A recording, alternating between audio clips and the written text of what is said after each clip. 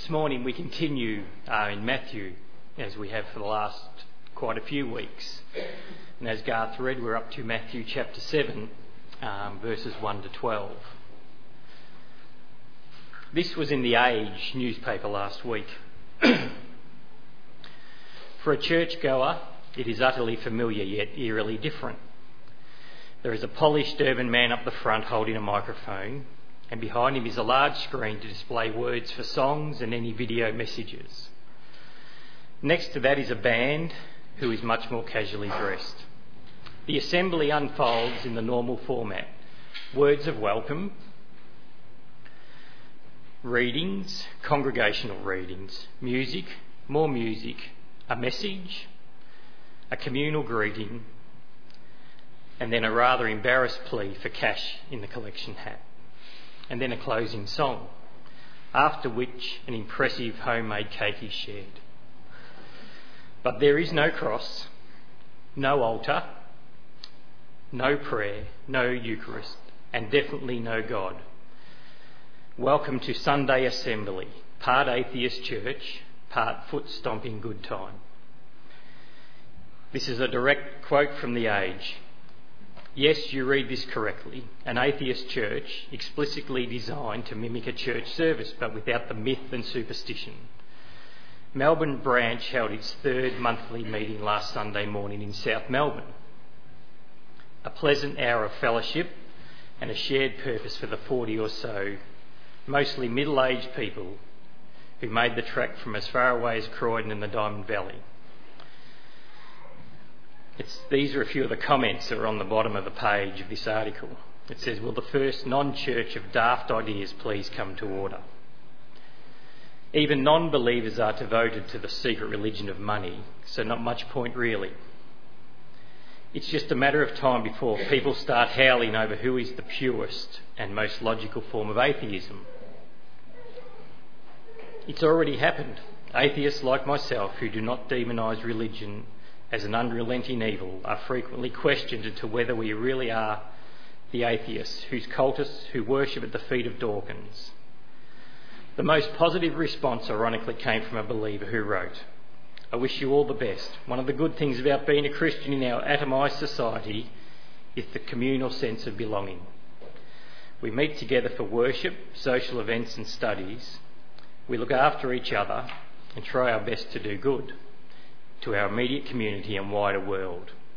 If you can do such things, then that would be wonderful." This is happening in Melbourne. News to me, I have to say, but that was direct out of the Age. But it will not match the appeal of the church. The key thing in the presence of the living Christ in our community and as the focus of our worship, it remains a challenge for us not to become a group of people who like doing the same thing, but to keep the Christian challenge at the heart of our life. Certainly those who came found the Sunday Assembly a pleasant and congenial gathering, enriched by deliberate absence of religious bashing. But clearly developing depth and community will take time. The application of the day's theme was lend a hand. It was hardly sacrificial. It amounted to see if you can do something for someone sometime. Perhaps the most glaring contradiction was contained in the chorus of the concluding song, which was a George Michael song, "You've Got to Have Faith." Ironical, isn't it? I'm not sure if you've had an audit at your workplace, but I found the Sermon on the Mount a little like an audit of my Christian character. It examines your character and it shows your motives. It gives you a point of reference or something to measure how you're travelling. Now, having had not the pleasure of being audited in my business, I am told by people that have had it done that the auditor comes into your business, he opens up your books, he accesses all your paperwork, and he goes through with a fine-tooth comb, double checking, sometimes triple checking, to make sure everything's okay. They check you're not cheating the system, taking shortcuts, and they make sure you're not being fraudulent. You know, the Sermon on the Mount is an audit for a Christian, isn't it? It helps you see how your spiritual life is tracking, and it gives you a reference point. You know, an audit, when it comes onto your business, is sometimes costly because you may not have done the right thing. The business may have been fraudulent in things it did, intentionally or unintentionally, and sometimes there are penalties and judgments handed down and consequences apply. The business may be found wanting and they need to make changes. This may not be comfortable for the business. I mean, you can just ask the Essendon Football Club at the moment. That's what they're having, isn't it? An audit.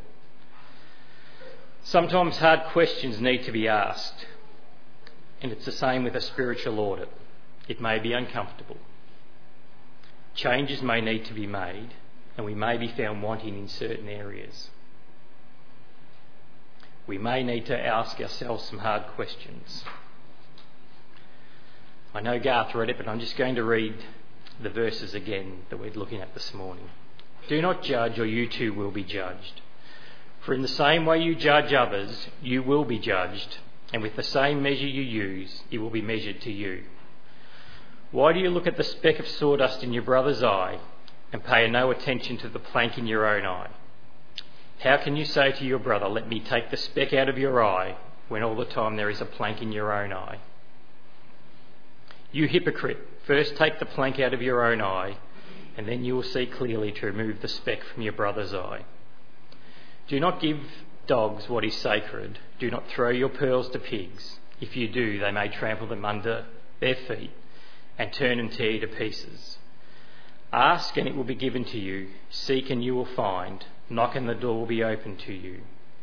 For everyone who asks receives. The one who seeks finds, and the one who knocks the door will be opened. Which of you, if your sons ask for bread, will give him a stone? Or if he asks for fish, will give him a snake? If you then, though you are evil, know how to give good gifts to your children, how much more will your Father in heaven give good gifts to those who ask him? So in everything, do to others what you would have them do to you, for this sums up the law and the prophets. Great words there, really. The more you read them, the more they come alive and you grasp and understand them. You know, judging others, for some people has become a sport. They approach it with great zeal and really seem to enjoy it, don't they? It can come in many forms, many names, can be done in many ways, but call you what you want. It is never right to stand as an unrighteous judge. I believe when you do this, one of two things are going on. You're saying to yourself, I am better than you. I wouldn't have done that. You shouldn't do that. The other thing you're doing is you're placing yourself as God. You are saying, I know what you should be doing, and I'm superior. Don't form an opinion hastily or harshly. We are generally too quick to form a judgment. We're happy to draw a line in the sand, but sometimes, or many times, we may not know what's going on in those people's lives at that moment. Try showing some grace. Stephen Covey, many of you may have heard of, who's an author, and he's got a book that I've read, and it's called 7 Habits of Highly Effective People. And in the book there, he tells a story of he's in New York and he's on a train in the subway, and he's sitting there quietly going through station after station. And it stops at a station there, and a man, bedraggled, unshaven, looks a bit unruly, hops in the train with his 2 children. Before the train's pulled out of the station, the children run amok. They're running up and down the train. They're yelling and screaming, even grabbing newspapers out of people's hands that are reading them. As this guy sat down next to Stephen Covey, he thought to himself, what's going on here? He said, I could see as I looked around people getting agitated and frustrated. And he said, to be honest, I was starting to feel a little irritated myself. I couldn't believe what was going on. I couldn't believe that I assumed their father was sitting there just letting these children run wild, and he did nothing about it. After a while, he said, I got that agitated. I turned to the man and said, "Sir, your children are really disturbing a lot of people. I wonder if you wouldn't mind controlling them a little more." The man lifted his gaze as if to come conscious of the situation for the first time and softly said, "Oh, you're right. I guess I should do something about it. You see, we just came from the hospital where their mother died. I don't know what to think, and I guess they don't know how to handle it either." Stephen Covey called this a paradigm shift. I think that's how we need to look at things sometimes. We need to step out of what may seem an obvious thing and shift our thinking. Maybe we need to try a little grace. In James chapter 4, verse 11, this is what it says: "Brothers and sisters, do not slander one another. Anyone who speaks against a brother or a sister or judges them speaks against the law and judges it. When you judge the law, you are not keeping it, but sitting in judgment on it." Jesus is saying, don't treat people like that. Don't be like a Pharisee. Don't be a hypocrite. I created them in my likeness. Don't be so quick to put your judgments on other people. You know, your vision may well be blinded by the plank in your eye. In my experience of people making judgment calls on other people, most of the time it's not about some great theological misdemeanour or some great serious issue.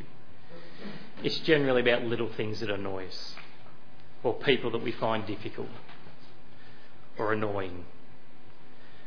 Mostly insignificant issues, things that we should not even be concerned about that we get involved in.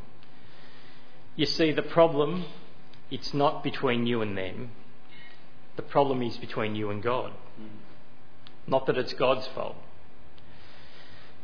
If you find yourself sitting in an unjust judgment on others, you have not got your relationship right with God. It doesn't mean you're not a Christian. It just means that you're not walking in step with God. Because if you are in step with God, you know that others are made in His likeness. They are imperfect like you, and God loves them just the same. And He loves you just the same as He loves them. And He extends His grace to you, and you should do the same to His sons and daughters. Then you can say, that's not maybe what I would have done. It's not how I would choose to live. But that's okay. One of the reasons we are unable to do this is that we're blinded. One commentator said we need eye surgery from the great physician. When we read about the Pharisees, we tend to snigger and laugh, don't we? We look at them and think, how could they be so stupid? How could they be so out of touch with what God is wanting them to do? How have they moved so far away from God's ideal? How do they not notice what they're doing? It's easy, isn't it? They were so concentrated on what other people were doing, they'd taken the focus off what they should be doing. They were so concerned about portraying an outward facade that they had lost what was going on inside. They had become blind to their own issues. They had concentrated and spent too much time on others, and they had become unaware of their own.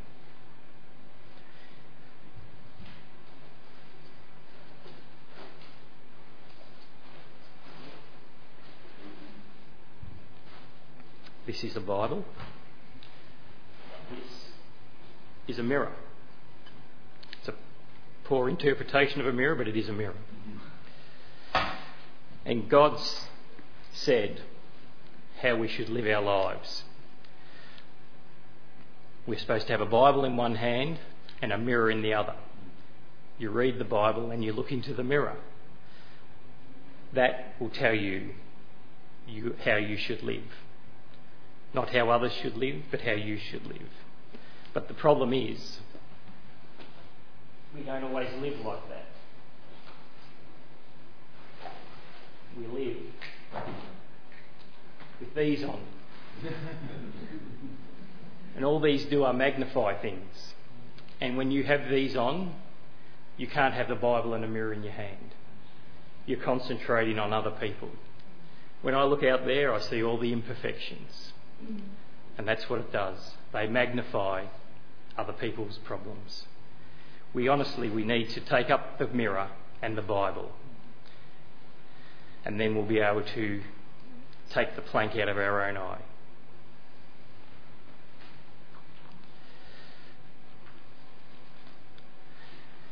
If you have the Bible in one hand and the mirror in the other, you'll become far more aware of the things that you need to deal with in your own life. God will show you what issues that you need to deal with. He will use the Bible as a mirror and help you to deal with the things that he knows you need to deal with. You know, the Bible, it's the great perspective giver. It can be encouraging, it can challenge you, it can pick you up when you're down, and it can take you down when you're up if it needs to. But it also can sit quietly on the shelf and do nothing. One of the American preachers said America's become the country of the sunburnt Bible. They sit up on the back parcel shelf of the car from Sunday to Sunday. And that's reality, isn't it? Can be for us as well. In Romans 2 it says, "You therefore have no excuse, you who pass judgment on someone else.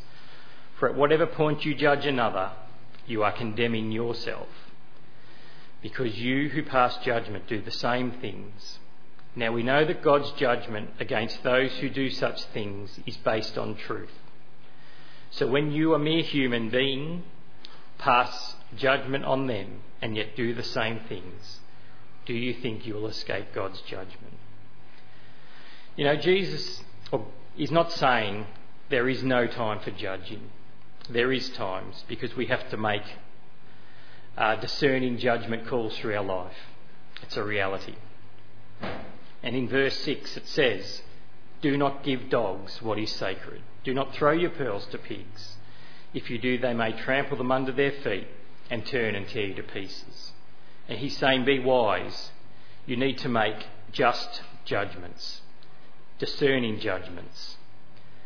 Certain things are not always appropriate for people at certain times. You know, even as you come on a Sunday morning, you should sit and make discerning judgments of what you hear. I remember Tracy and I were married and we had two children. They were preschool age, and we got to the point where we'd never done a will, and we had to do a will. So we had this guy come around to our house, and they go through the usual list of questions, you know, what are your assets, what are your debts, what are all the things that you own and half own and don't own anything of. And I remember going through all that, and to be honest, I wasn't really caring too much about who inherited what of mine. I mean, I wasn't going to be here. I didn't care who drove my car after I'm not here. Not an issue to me. Or any other possession. Then came the difficult question. Who do you leave your children to? As I said, I couldn't care two hoots who inherited my house or my car, but I do care who I left my children to. First, you've got to find someone willing to take them. Because they actually liked me at that stage, so it was a little different.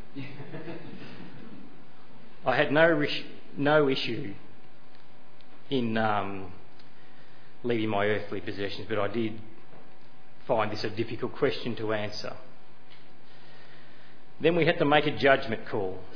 The two most precious things we had on earth, who would we leave them to? How do you do that? You need to make a serious judgment call when you get to that point.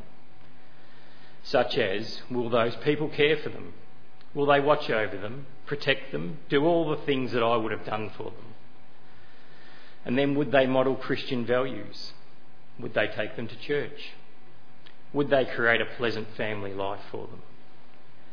You know, these were difficult, discerning judgment calls that you need to make in life sometimes. And they're not easy ones, but you need to make them. And you need God's help to make them. The assumption is made that if you have a plank in your own eye, your vision is inhibited. And you need to let God, the great physician, help you remove it. And then, only then, are you able to help others. Then you can be discerning in the way you handle the holy things of God.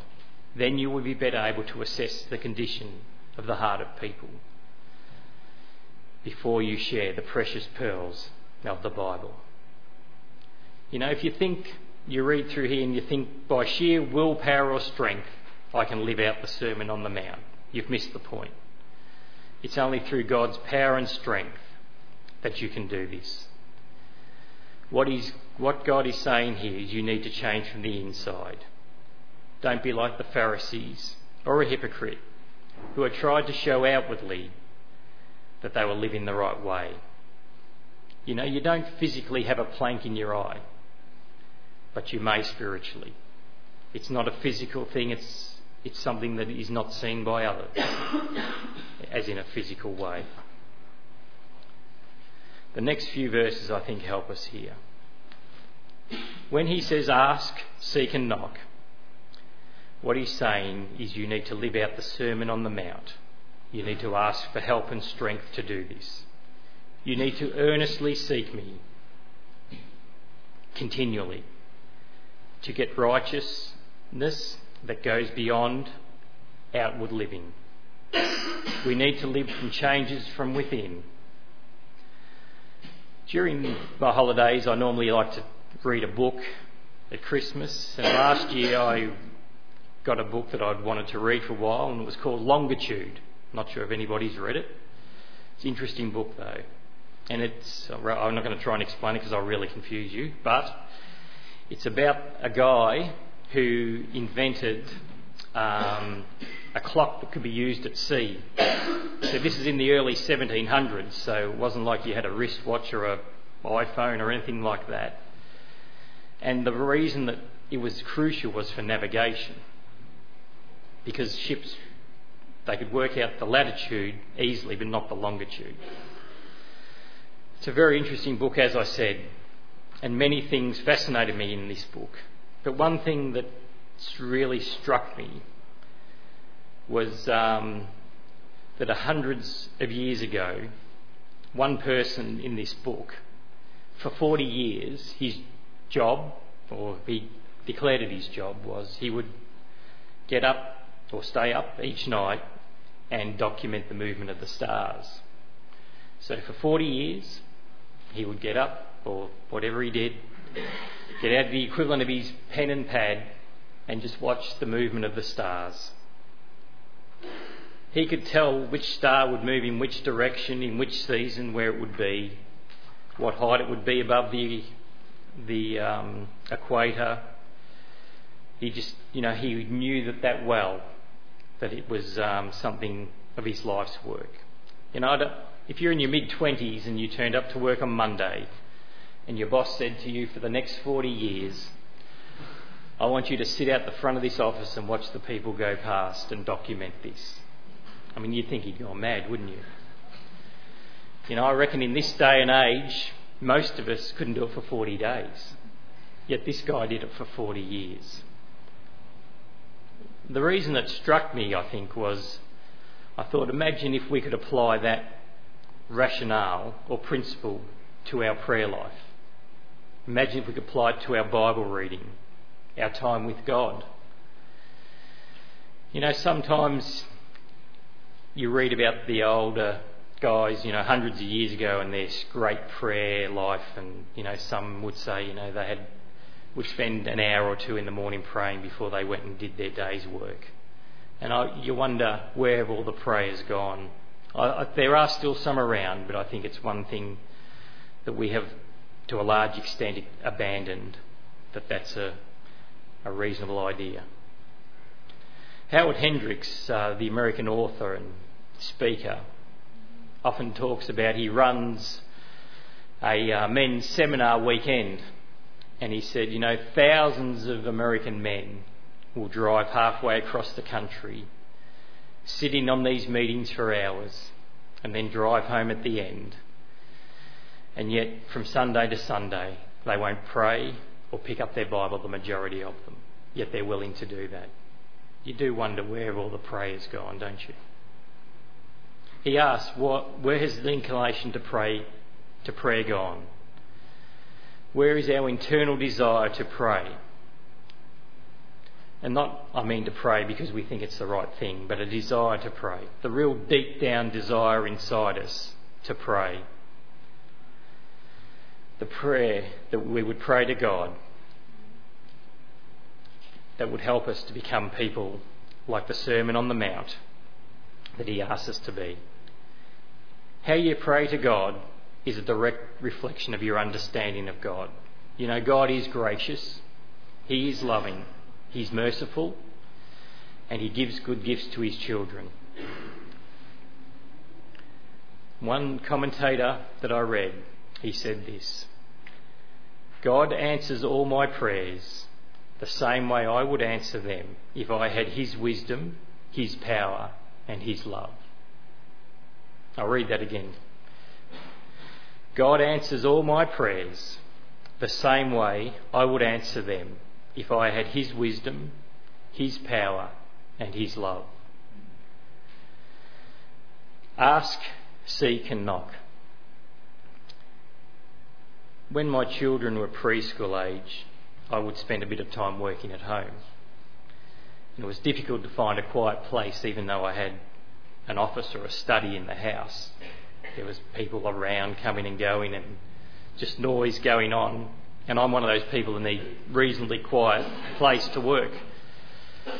So I found this old desk that we had in the garage and thought, what I'm going to do is underneath our house. You can walk underneath. It's quite good. It's got a dirt floor, but it's warm and quiet and had some lights. So I thought that's a good idea. So what I did, I took that desk down and put it under the house and got a chair, had some lights, perfectly quiet for a while. Sometimes I would hear some bit of ruckus going on upstairs, but it wasn't really an issue. It was pretty quiet. Occasionally I could hear the kids calling out my name. Then one day I was sitting down there working and I heard the word Dad, quite audible. I thought, maybe, I'm not sure what it was, but, did I really hear that? Then I heard it again. What had happened was that the kids had figured out over my desk was the ducted vent. And if they pulled up the grill out of the floor and put their head in there, they could talk to me like they were down there. And Tracy couldn't hear them, so there was no problem. So that didn't work, did it? So then I had to change my tactic. So what I did was I would ignore them. Or sometimes I'd be on the phone and couldn't answer them. So then what they would do, they'd come looking for me.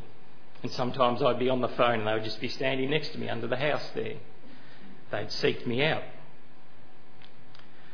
Eventually, I gave up on this idea and moved back into the office in the house. But I thought, I've got a plan. This one will work, I guarantee. So what I did, I took the handle off the office door. And I would shut the door from the inside, no handle on the outside. What do you think happened? Knock on the door.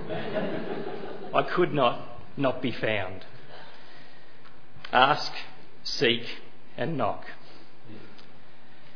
I think this, when I read through this, I think this resembles my Christian walk with God. Sometimes I feel I'm standing next to God.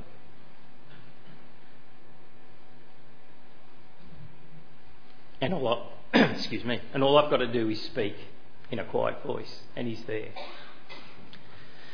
Sometimes there's some distance between God and myself, and I've got to go and seek him out. And sometimes it feels like there's a wall there, and I've got to knock on the wall, and he will open the door. Whatever state you're in with God this morning, he's accessible to you. You may have God feel like he's right beside you and you can just ask him. You may need to seek him out, or you may need to knock on the door. You know, he wants to give you good gifts, and he will give you good gifts. Some of the gifts he gives you may not be comfortable, but if you are a child of God, these verses apply to you. In John 1:12 it says, "Yet all who did receive him, to those who believed in his name, he gave the right to become children of God." The next couple of verses demonstrate his love for his children. It says, "How much more, even though we are inherently evil, how much more will our Father give us perfect gifts?" No gift can surpass the gift that God has given us, his Son. It is the perfect gift, and nothing will ever surpass it.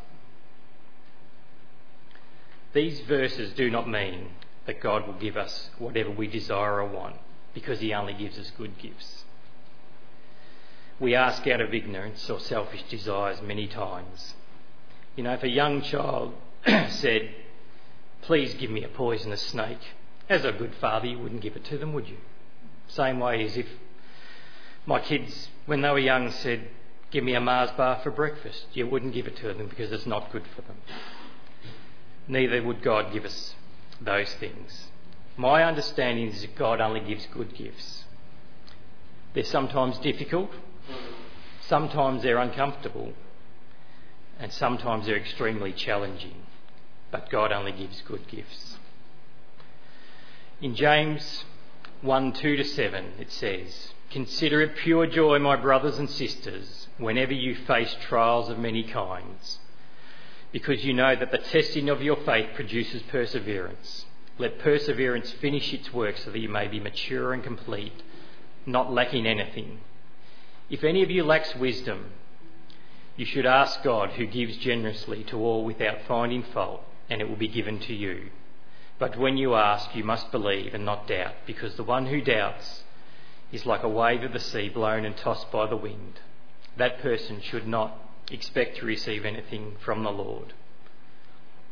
You know, Matthew 7:1-12 tell us that if you let God remove the plank from your eye, you will be able to get beside others who may need some help removing something from their eye.